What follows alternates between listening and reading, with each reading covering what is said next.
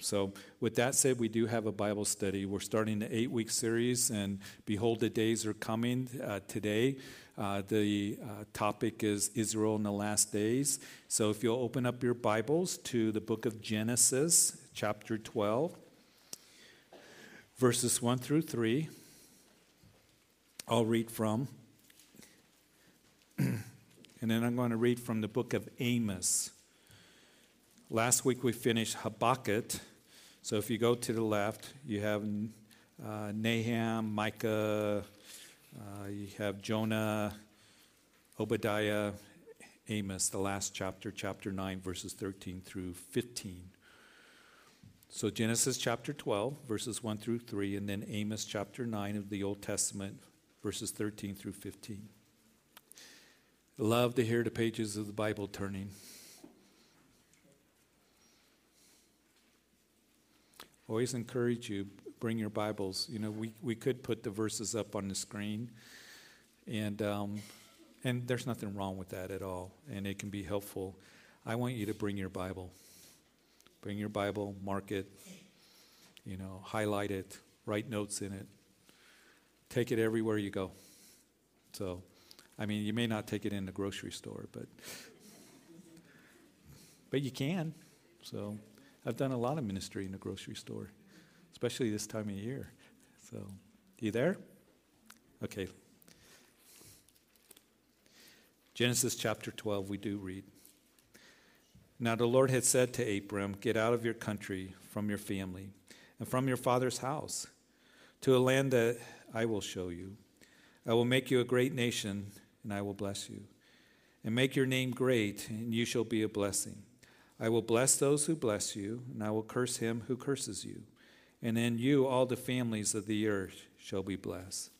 And then as we read from the book of Amos, the prophet, that we read at verse 13 of chapter 9, "Behold, the days are coming, says the Lord, when the plowman shall overtake the reaper, and the treader of grapes him who sows seed. The mountain shall drip with sweet wine, and all the hills shall flow with it. I will bring back the captives of my people Israel, and they shall build the waste cities and inhabit them. They shall plant vineyards and drink wine from them. They shall also make gardens and eat fruit from them. I will plant them in their land, and no longer shall they be pulled up from the land I have given them, says the Lord your God." Father, we do just give you this time in the study of your word, that we would have a good understanding of your prophetic plan for Israel. And also, as we go through this series for the church, that we would have clarity and comfort that is given to us, that we realize there's a blessed hope before us, and Lord, that your return is going to take place, because your word declares that the days are coming, not that they might, but they are.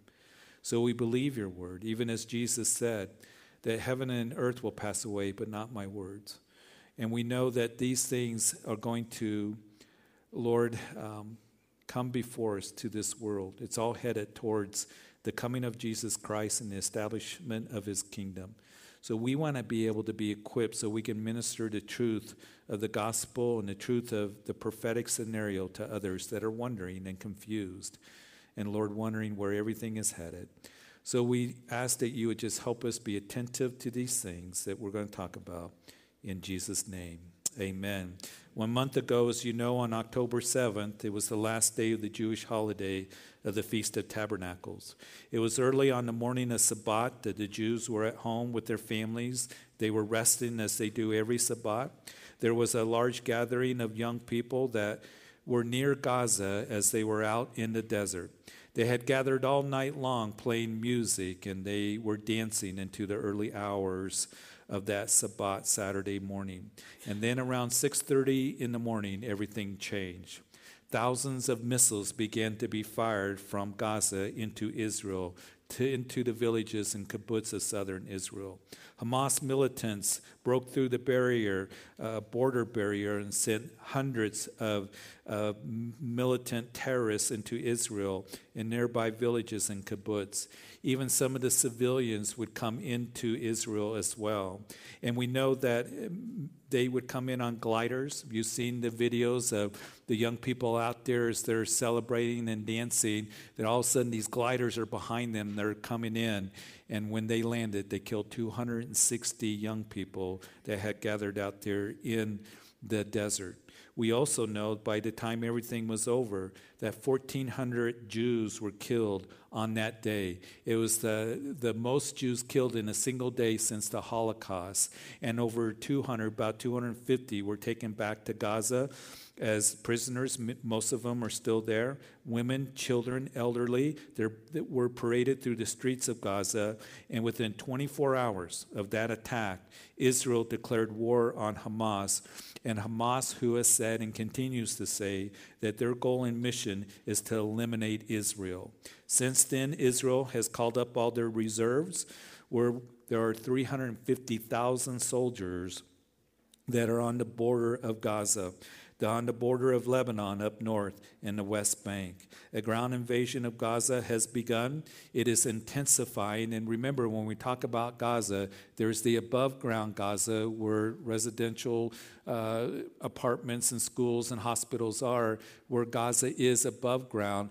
But what we know is that the militants, the terrorist militants, are underneath the ground in 300 miles of tunnels.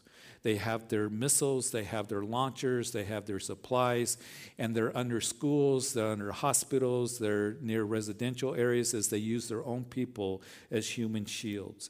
And we know that as Israel says, we're going to eliminate Hamas, that it's going to be a long, drawn-out war, as we know they have to go into those tunnels. And as we look to the north, on the northern border, Hezbollah, another terrorist group, a proxy of Iran, as well as Hamas, has begun firing missiles into Israel from Lebanon and from Syria. Listen, Hezbollah has some 250,000 missiles that are aimed at Israel. Many are believed to be precision-guided missiles to hit their targets.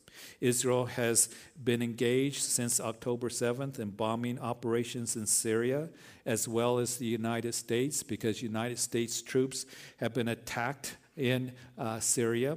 We know that missiles have come from Yemen, from the terrorist group, again, backed by Iran, the Houthis. They fired them towards Israel and the United States' interest as well. And so those missiles have been intercepted, most of them. And with all of this happening over the last month, and you've been watching the news and you've been looking at all this as well, that people are wondering, nations are concerned, that could this lead to a major escalation in war in the Middle East. Some are even afraid that it's going to lead to a world war. And as I've had people call me on the radio, as I've had people that have emailed me and talked to me, they are looking, Christians are looking and wondering, is this the end of the world? I've been asked that. Is this leading to the battle of Armageddon? Are we in the tribulation period? Is this Ezekiel 38 and 39? And what my prayer and hope for us in these 8 weeks is that we would have a biblical understanding of what we are told is ahead for us in this world and where it's all headed to the second coming of Jesus Christ and the establishment of his kingdom. To understand what Isaiah declares, that God knows the end from the beginning and the prophetic future timeline is given to us in God's word. And in the book of Amos, we see a phrase that is used over 20 times in the Old Testament, that behold, the days are coming. Not that they might come, or it's a possibility, but they are coming. And we can have clarity and we can have understanding of Israel's role in the last days, which is very, very important for us to have that understanding. We will talk about the role of the church, the rapture of the church. We will discuss and look at Ezekiel 38 and 39. We will talk about the Antichrist in the tribulation period, the second coming of Jesus Christ in the millennium reign. And Jesus promised us that he would come back again, and the Bible tells us that he will establish his kingdom. And it is unfortunate, and I don't mean to have any kind of just critical spirit as I say this, but much of the church at large does not teach on prophecy, because I hear from people. I get questions. They tell me that our church won't talk about it. Our pastor says they won't teach through the book of Revelation. They're afraid to, or they just avoid it. And we are told in God's word about the prophetic scenario and the return of the Lord. We're to know and understand it. More Christians today in the church don't believe in the rapture of the church and told that it's not important to look at that blessed hope that is told to us, that there'll be no millennium reign. Some pastors say that we don't need to look for signs. Well, Jesus, when the disciples came to him on the Mount of Olives in what is called the Olivet Discourse, the second longest teaching that we have in the Gospels of Jesus next to the Sermon on the Mount.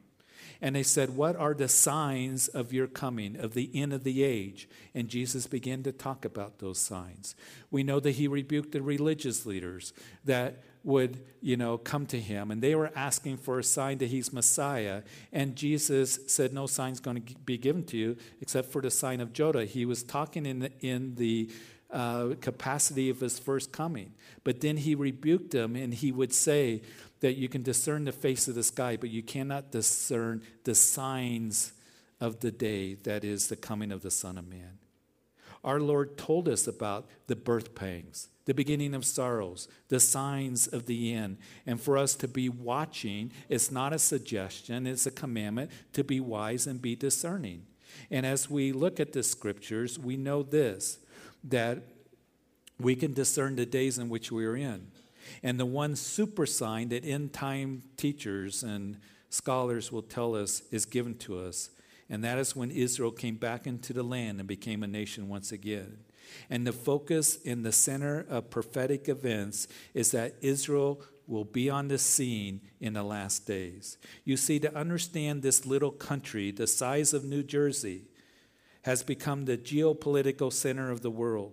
And the reason why Israel is in the news constantly over the last 75 years, more than any other nation in the world besides the United States, for us to understand what will be the final outcome of all future events, it will be not found by listening to the politicians. It won't be found by foreign affairs analysis. It won't be found in the nightly news or university professors. It is found in the Word of God. And to understand the end of things, we need to understand the beginning. The book of Genesis, where the story of Israel begins. And as we read in Genesis chapter 12, that we have the famous Abrahamic covenant. God told Abraham that through your descendants, I will make a great nation. A promise of a blessing and a seed where all the nations of the world would be blessed. And that, of course, that seed being the Messiah, Jesus Christ.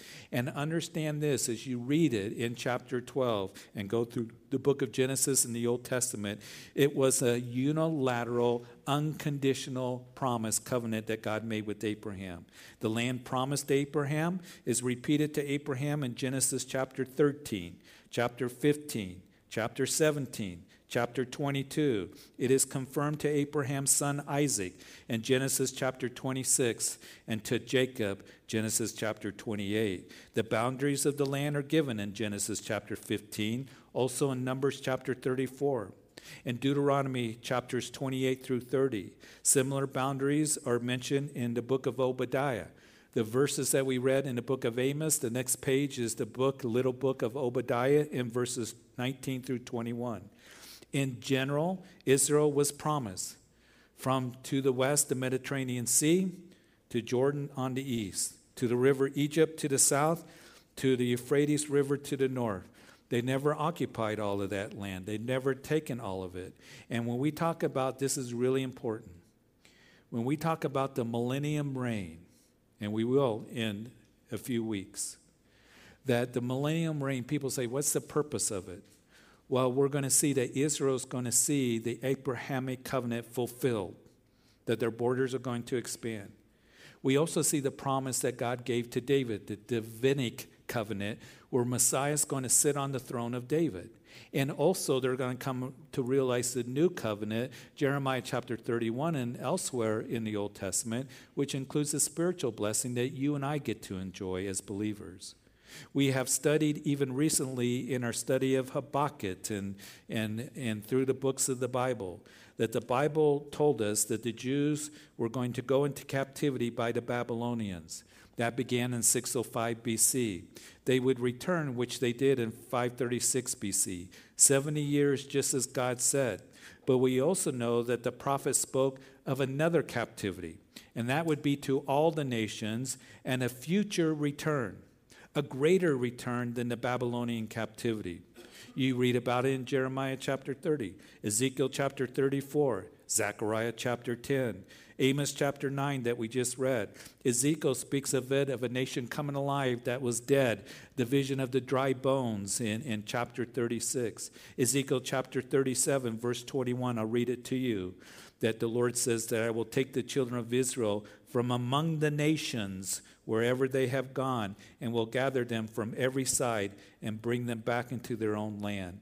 Even Jesus alluded to Jerusalem being destroyed in Luke's account of the Olivet Discourse, that he would say to them that when the armies surround Jerusalem, that the land is going to be desolate, that the land is going to go through great wrath, that they're going to wield a sword against you and destroy you, and you're going to be led away captive to all the nations. He would then make reference to their return when he would weep over Jerusalem, and he would say that you will see me no more until you say, blessed is he who comes in the name of the Lord. And the words of Jesus would be fulfilled, that in 70 AD, Titus and the Roman legions surrounded Jerusalem. When they broke through the city walls, they destroyed the magnificent temple to where not one stone was left upon another, just as Jesus said would happen. And Josephus, the Jewish historian, would write that 1.1 million Jews were killed at that time. They were taken into captivity. They ceased to be a nation. They ceased to be a nation for nearly 2,000 years. And then a miracle took place. After the horrors of the Holocaust, when it was realized that 6 million Jews were exterminated, were killed, that's 1 out of every 3 Jews at that time, we know that they began to make their way towards Israel. And then May 14th, 1948, Israel became a nation once again. It's called the miracle of the Mediterranean. Never heard of in human history that a nation being out of their homeland has returned, but that's what the Bible said would happen. The Bible said that they would return. That as we look at it, we know that the scripture says, end time prophecy teachers say, that that's the super sign of the end of time, of the latter days, of the prophetic scenario. The end time prophecy clock began to tick. Some say it's the budding of the fig tree. And Amos 9 declares that once they come back into the land and they build the ancient cities, which they have done over the last 75 years, and plant the land, that they will not be plucked out. Isaiah chapter 66, the last chapter of that book, in verse 8, shall the earth be made to give birth in one day, or shall a nation be born at once? And it was a literal fulfillment that took place on May 14th of that year when Ben-Gurion declared independence. 11 minutes later, then President Truman, against the advice of his own cabinet members, including the Secretary of Defense, George Marshall. We had just come out of World War II. And the secretary said to President Truman, they had a close relationship. President Truman said that George Marshall was one of the greatest Americans that ever lived. But he said, don't do it. Don't recognize them as a nation. Don't approve it. And war is going to break out. But Truman went against his advice and signed a declaration that the United States recognizes the state of Israel. As I said, a literal fulfillment of Isaiah chapter 66, verse 8, shall a nation be born at once. And the declaration is just a small declaration. That's it from the National Archives. And it's interesting, when they brought it in, President Truman said, well, the Jewish state that was initially on it, he said, they don't have a name. What's their name? So he crossed it out and he put the state of Israel. And then he signed it and he put May 14th, 1948. And down below, that's the time. A birth certificate. What's on a birth certificate? A name, a date, and a time. Shall a nation be born at once? It's an amazing prophecy fulfilled that was spoken of 2,700 years ago. So when they declared independence, they were attacked by the Arab nations around them. There was only 600,000 Jews that were in Israel at that time. And by the way, you need to know this. There has never been a Palestine country in the history of the world. The Emperor Hadrian in 135 AD, the Roman emperor, called the land Palestine to despise the Jews. He changed the name of Jerusalem. But Israel was controlled by Rome. And then they were controlled by the Byzantine Empire. And then that area controlled by Arab rule, the Muslims, where they built the Dome of the Rock. And then the Crusaders, which called the land the Kingdom of Jerusalem. And then the Mamluk rule. And then the Ottoman rule, the Turkish rule, for hundreds of years. And they went in and they cut all the trees down. That's how they taxed the people. And that's where we read that Mark Twain, that he would write, he would say, this is a wasteland. Who would want to come here? It's desolate. And as the Jews began to come in and work the land, then some of the Arabs began to come in. And then in 1947, the UN proposed the establishment of an Arab state and a Jewish state in the land. And the Jews said, yes, we will take that deal. The Arabs said no. The Arab countries next to Israel said, we don't want to live next to you. We want to annihilate you. We're going to push you into the sea. May 14th, 1948, 5 nations attacked Israel. And it would be a long, over a year drawn-out battle, but they would defeat those armies. And then in 1967, the Six-Day War. And then 50 years prior to the Hamas attack, to the very day, 50 years prior to it, was the Yom Kippur War that took place. They were once again caught off guard. Assyria is a massive tank attack from the north, joined by other Arab countries. Egypt to the south, they caught them off guard, Israel, as they were celebrating the most holy day in their calendar, Yom Kippur.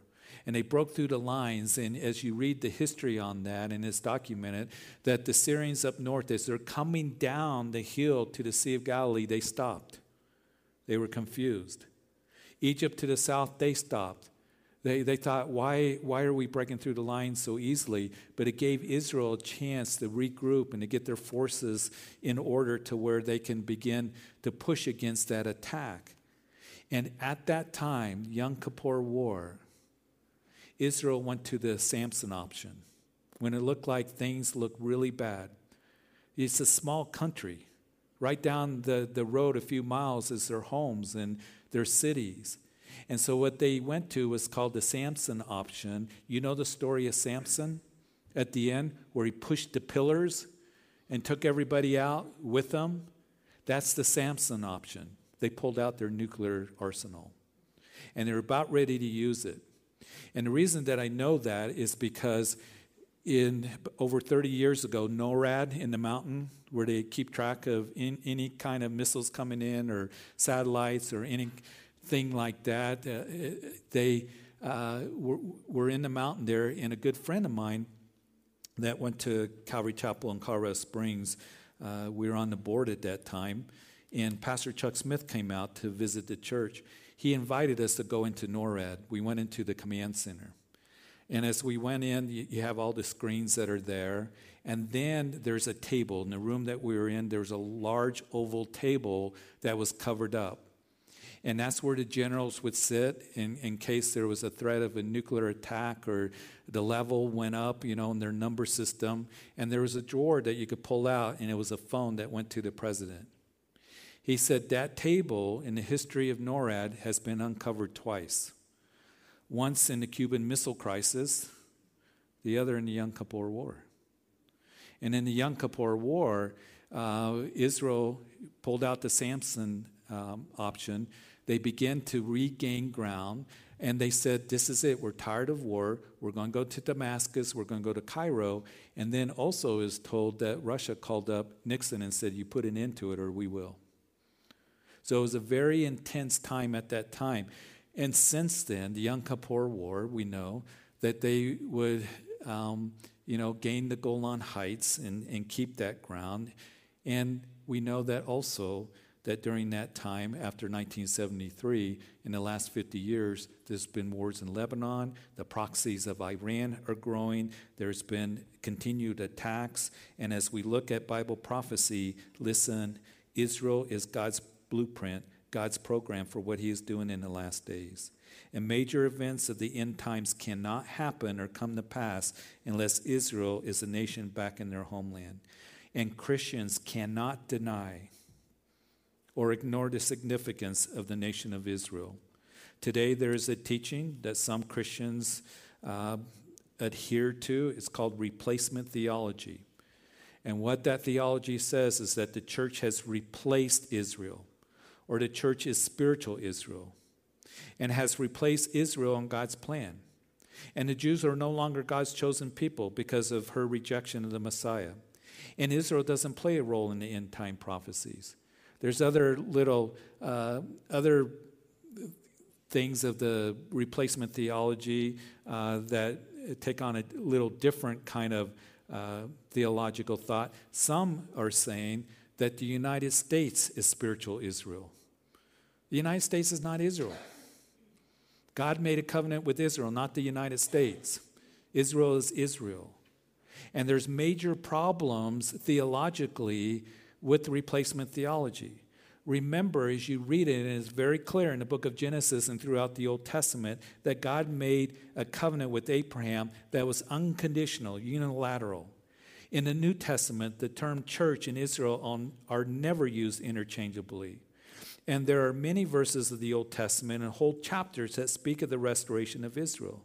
And even as I said, Jesus spoke of it, and we are told concerning the promises given to Israel, God said that I will bring it to pass. I will bring it to pass. So what do you do with Israel coming back into the land, as the Bible said, after 2,000 years? How can you say that, well, it's just a coincidence?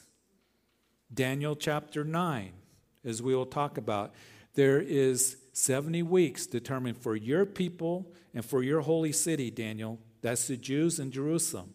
69 of those weeks, or 69 periods of 7 years, have already come to pass. There's still one more week where we know that the Antichrist will make a covenant with Israel. It's called the tribulation period. Paul wrote in Romans chapter 11, has God cast away his people? Certainly not. And later in the chapter, that blindness in part has happened to Israel until the fullness of the Gentiles has come in. And so all of Israel will be saved, a national restoration, as it is written as he quotes from Isaiah 59. The deliverer, that is Jesus, will come out of Zion, and he will turn away ungodliness from Jacob, for this is my covenant with them when I take away their sins. For the gifts and callings of God are irrevocable. Jeremiah chapter 31, verses 36 and 37. You might want to jot it down in your notes there, but I'm going to read it to you. Will God cast away his people? The prophet Jeremiah says, if those ordinances depart before me, says the Lord, then the seed of Israel shall also cease from being a nation before me. And thus says the Lord, if heaven can be measured and the foundations of the earth searched out beneath, I will also cast off the seed of Israel for all that they have done, says the Lord. In other words, through Jeremiah, the Lord says, when will I cast off my people? When you can measure out the heavens above? When you know the length of the universe, the measures of the universe, the depths of the earth. In other words, you're never going to be able to do that. I will never cast away my people. God declares his commitment to his people and his covenant that he gave to them. If you take Israel out of the equation of end-time prophecy, then you'll get all confused about the prophetic scenario. And those who teach replacement theology will usually hold to a post-trib rapture or all-millennium thought. There's no millennium period. It can lead to a preterist view, which is just terrible theology, that says that the events of the book of Revelation have already come to pass, were fulfilled in 70 A.D. We're just waiting for the return of the Lord. It doesn't measure up to what the whole of Scripture has to say. And I mention that because as we continue in our series, that many prophecies cannot be fulfilled unless Israel is back in the land preserved until the second coming of Jesus Christ. If Israel isn't nationally back into their original homeland, there is no Daniel chapter 9, verse 27. There is no Ezekiel 38 and 39. There is no temple that is rebuilt. There is no Antichrist that makes a covenant with Israel. There's no 2 Thessalonians chapter 2. There's no Zechariah chapter 12 or Joel chapter 2, and on we look at and see. And by the way, not only did the Bible speak of them coming back into their homeland, but it was also fulfillment, Zephaniah chapter 3, verse 9, that was literally fulfilled as we read, "For them I will restore to the peoples a pure language." Hebrew came back. For all those years, for 1900 years, Hebrew was just spoken through the prayers and through the synagogues, but you can read the story. It's a story in itself of Eleazar ben Yehuda, who dedicated his life to bringing the Hebrew language back to the people, and it became the official language in 1948. Listen, God's word is true. And as we go through this series, we're going to talk more about Israel and God's role for Israel. But next week, we're going to talk about the role of the church. And that is a blessed hope that is before us. And I pray that it's a great encouragement to you and to me. And the encouragement that we get this morning is God is working. An absolute incredible miracle, the super sign that Israel's back in the land. The gifts and callings of God are irrevocable. And that brings comfort to me, because when he gives me a promise, I know that it's true. That he told you and I he'll never leave us or forsake us. That we can be assured of our salvation. That he's going to take us home to be with him. That we're going to have dinner with the Lord. And we're going to come back with him and rule and reign. We can be assured that those promises will come to pass as well. So, Father, we thank you for this time that we've had in your word.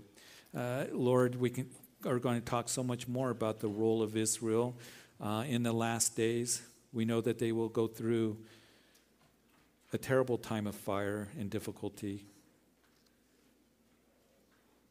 But Lord, you're going to work to where that day will come where all of Israel will be saved. When they recognize their Mashiach is Jesus Christ.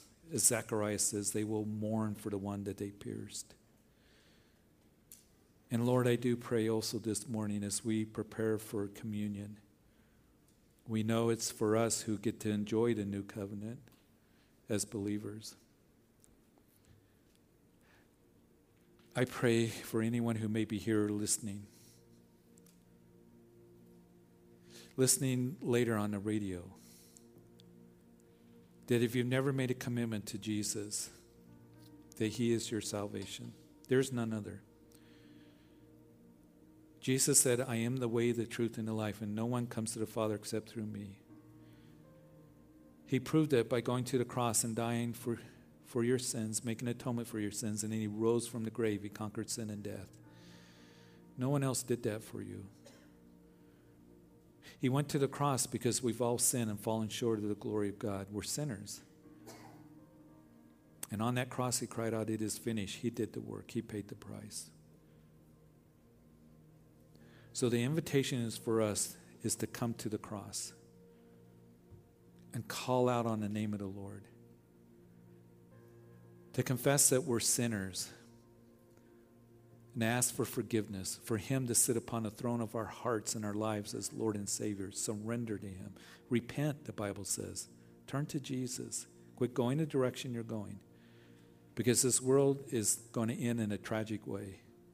Jesus is the one that will give you life and life abundantly. He's the one that will save. He's our salvation. He is our hope. Will you turn to him today? Today is the day of salvation. And you can do that right now sincerely in your heart. You can pray, "Jesus, I come and I ask you to forgive me of my sins. I believe you died on the cross for me. Forgive me, a sinner. And you rose again and you're alive. And I ask that you be my personal Lord and Savior. I thank you for this new beginning. I thank you for the work that you did on Calvary's cross. And Lord, help me to know you and walk with you all the days of my life. and for your love for me, bringing me into the family of God in Jesus' name. And now as we prepare for communion, as you take the communion elements that are before you, you can grab it. Those of you in the front row, there's a tray here if you want to pass out the communion elements. Just go ahead and grab it over here on this side.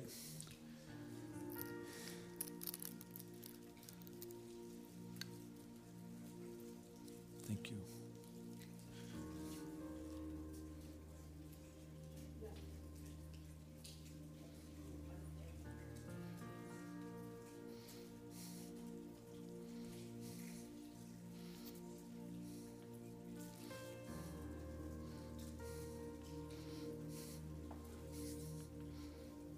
Logan, you can just put it here.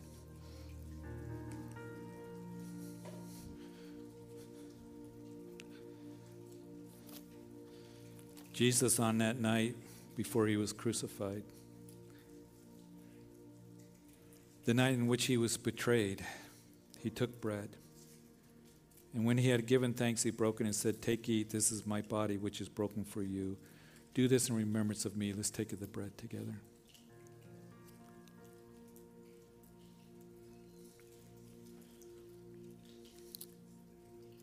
So, Lord, we thank you that you came and allowed your body to be broken, suffering in ways that we can't possibly imagine, scourged and beaten. And Lord, we thank you did it for us. And in the same manner, he also took the cup after supper, saying, "This cup is the new covenant in my blood. This do as often as you drink it in remembrance of me." Let's take the cup together.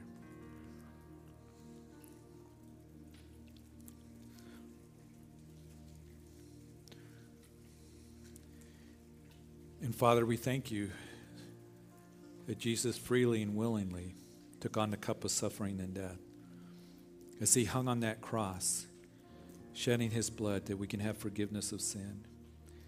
And then he was put into a grave and he rose again. And we know he has ascended to heaven where he sits at the right hand of you, Father. And as we eat this bread and drink this cup, we proclaim the Lord's death till he comes. And we know that he's going to come back. We're going to come back with him. So, Lord, we have so much to be grateful for this morning. And I pray in this month of Thanksgiving that indeed that we would be thankful for so great a salvation that we have. And I pray that, Lord, we would go out of here knowing that your promises are true, every dot and tittle. So, Lord, bless your people. Help us to be a light and be looking for your return, knowing that when we begin to see these things come to pass, our redemption draws near. In Jesus' name.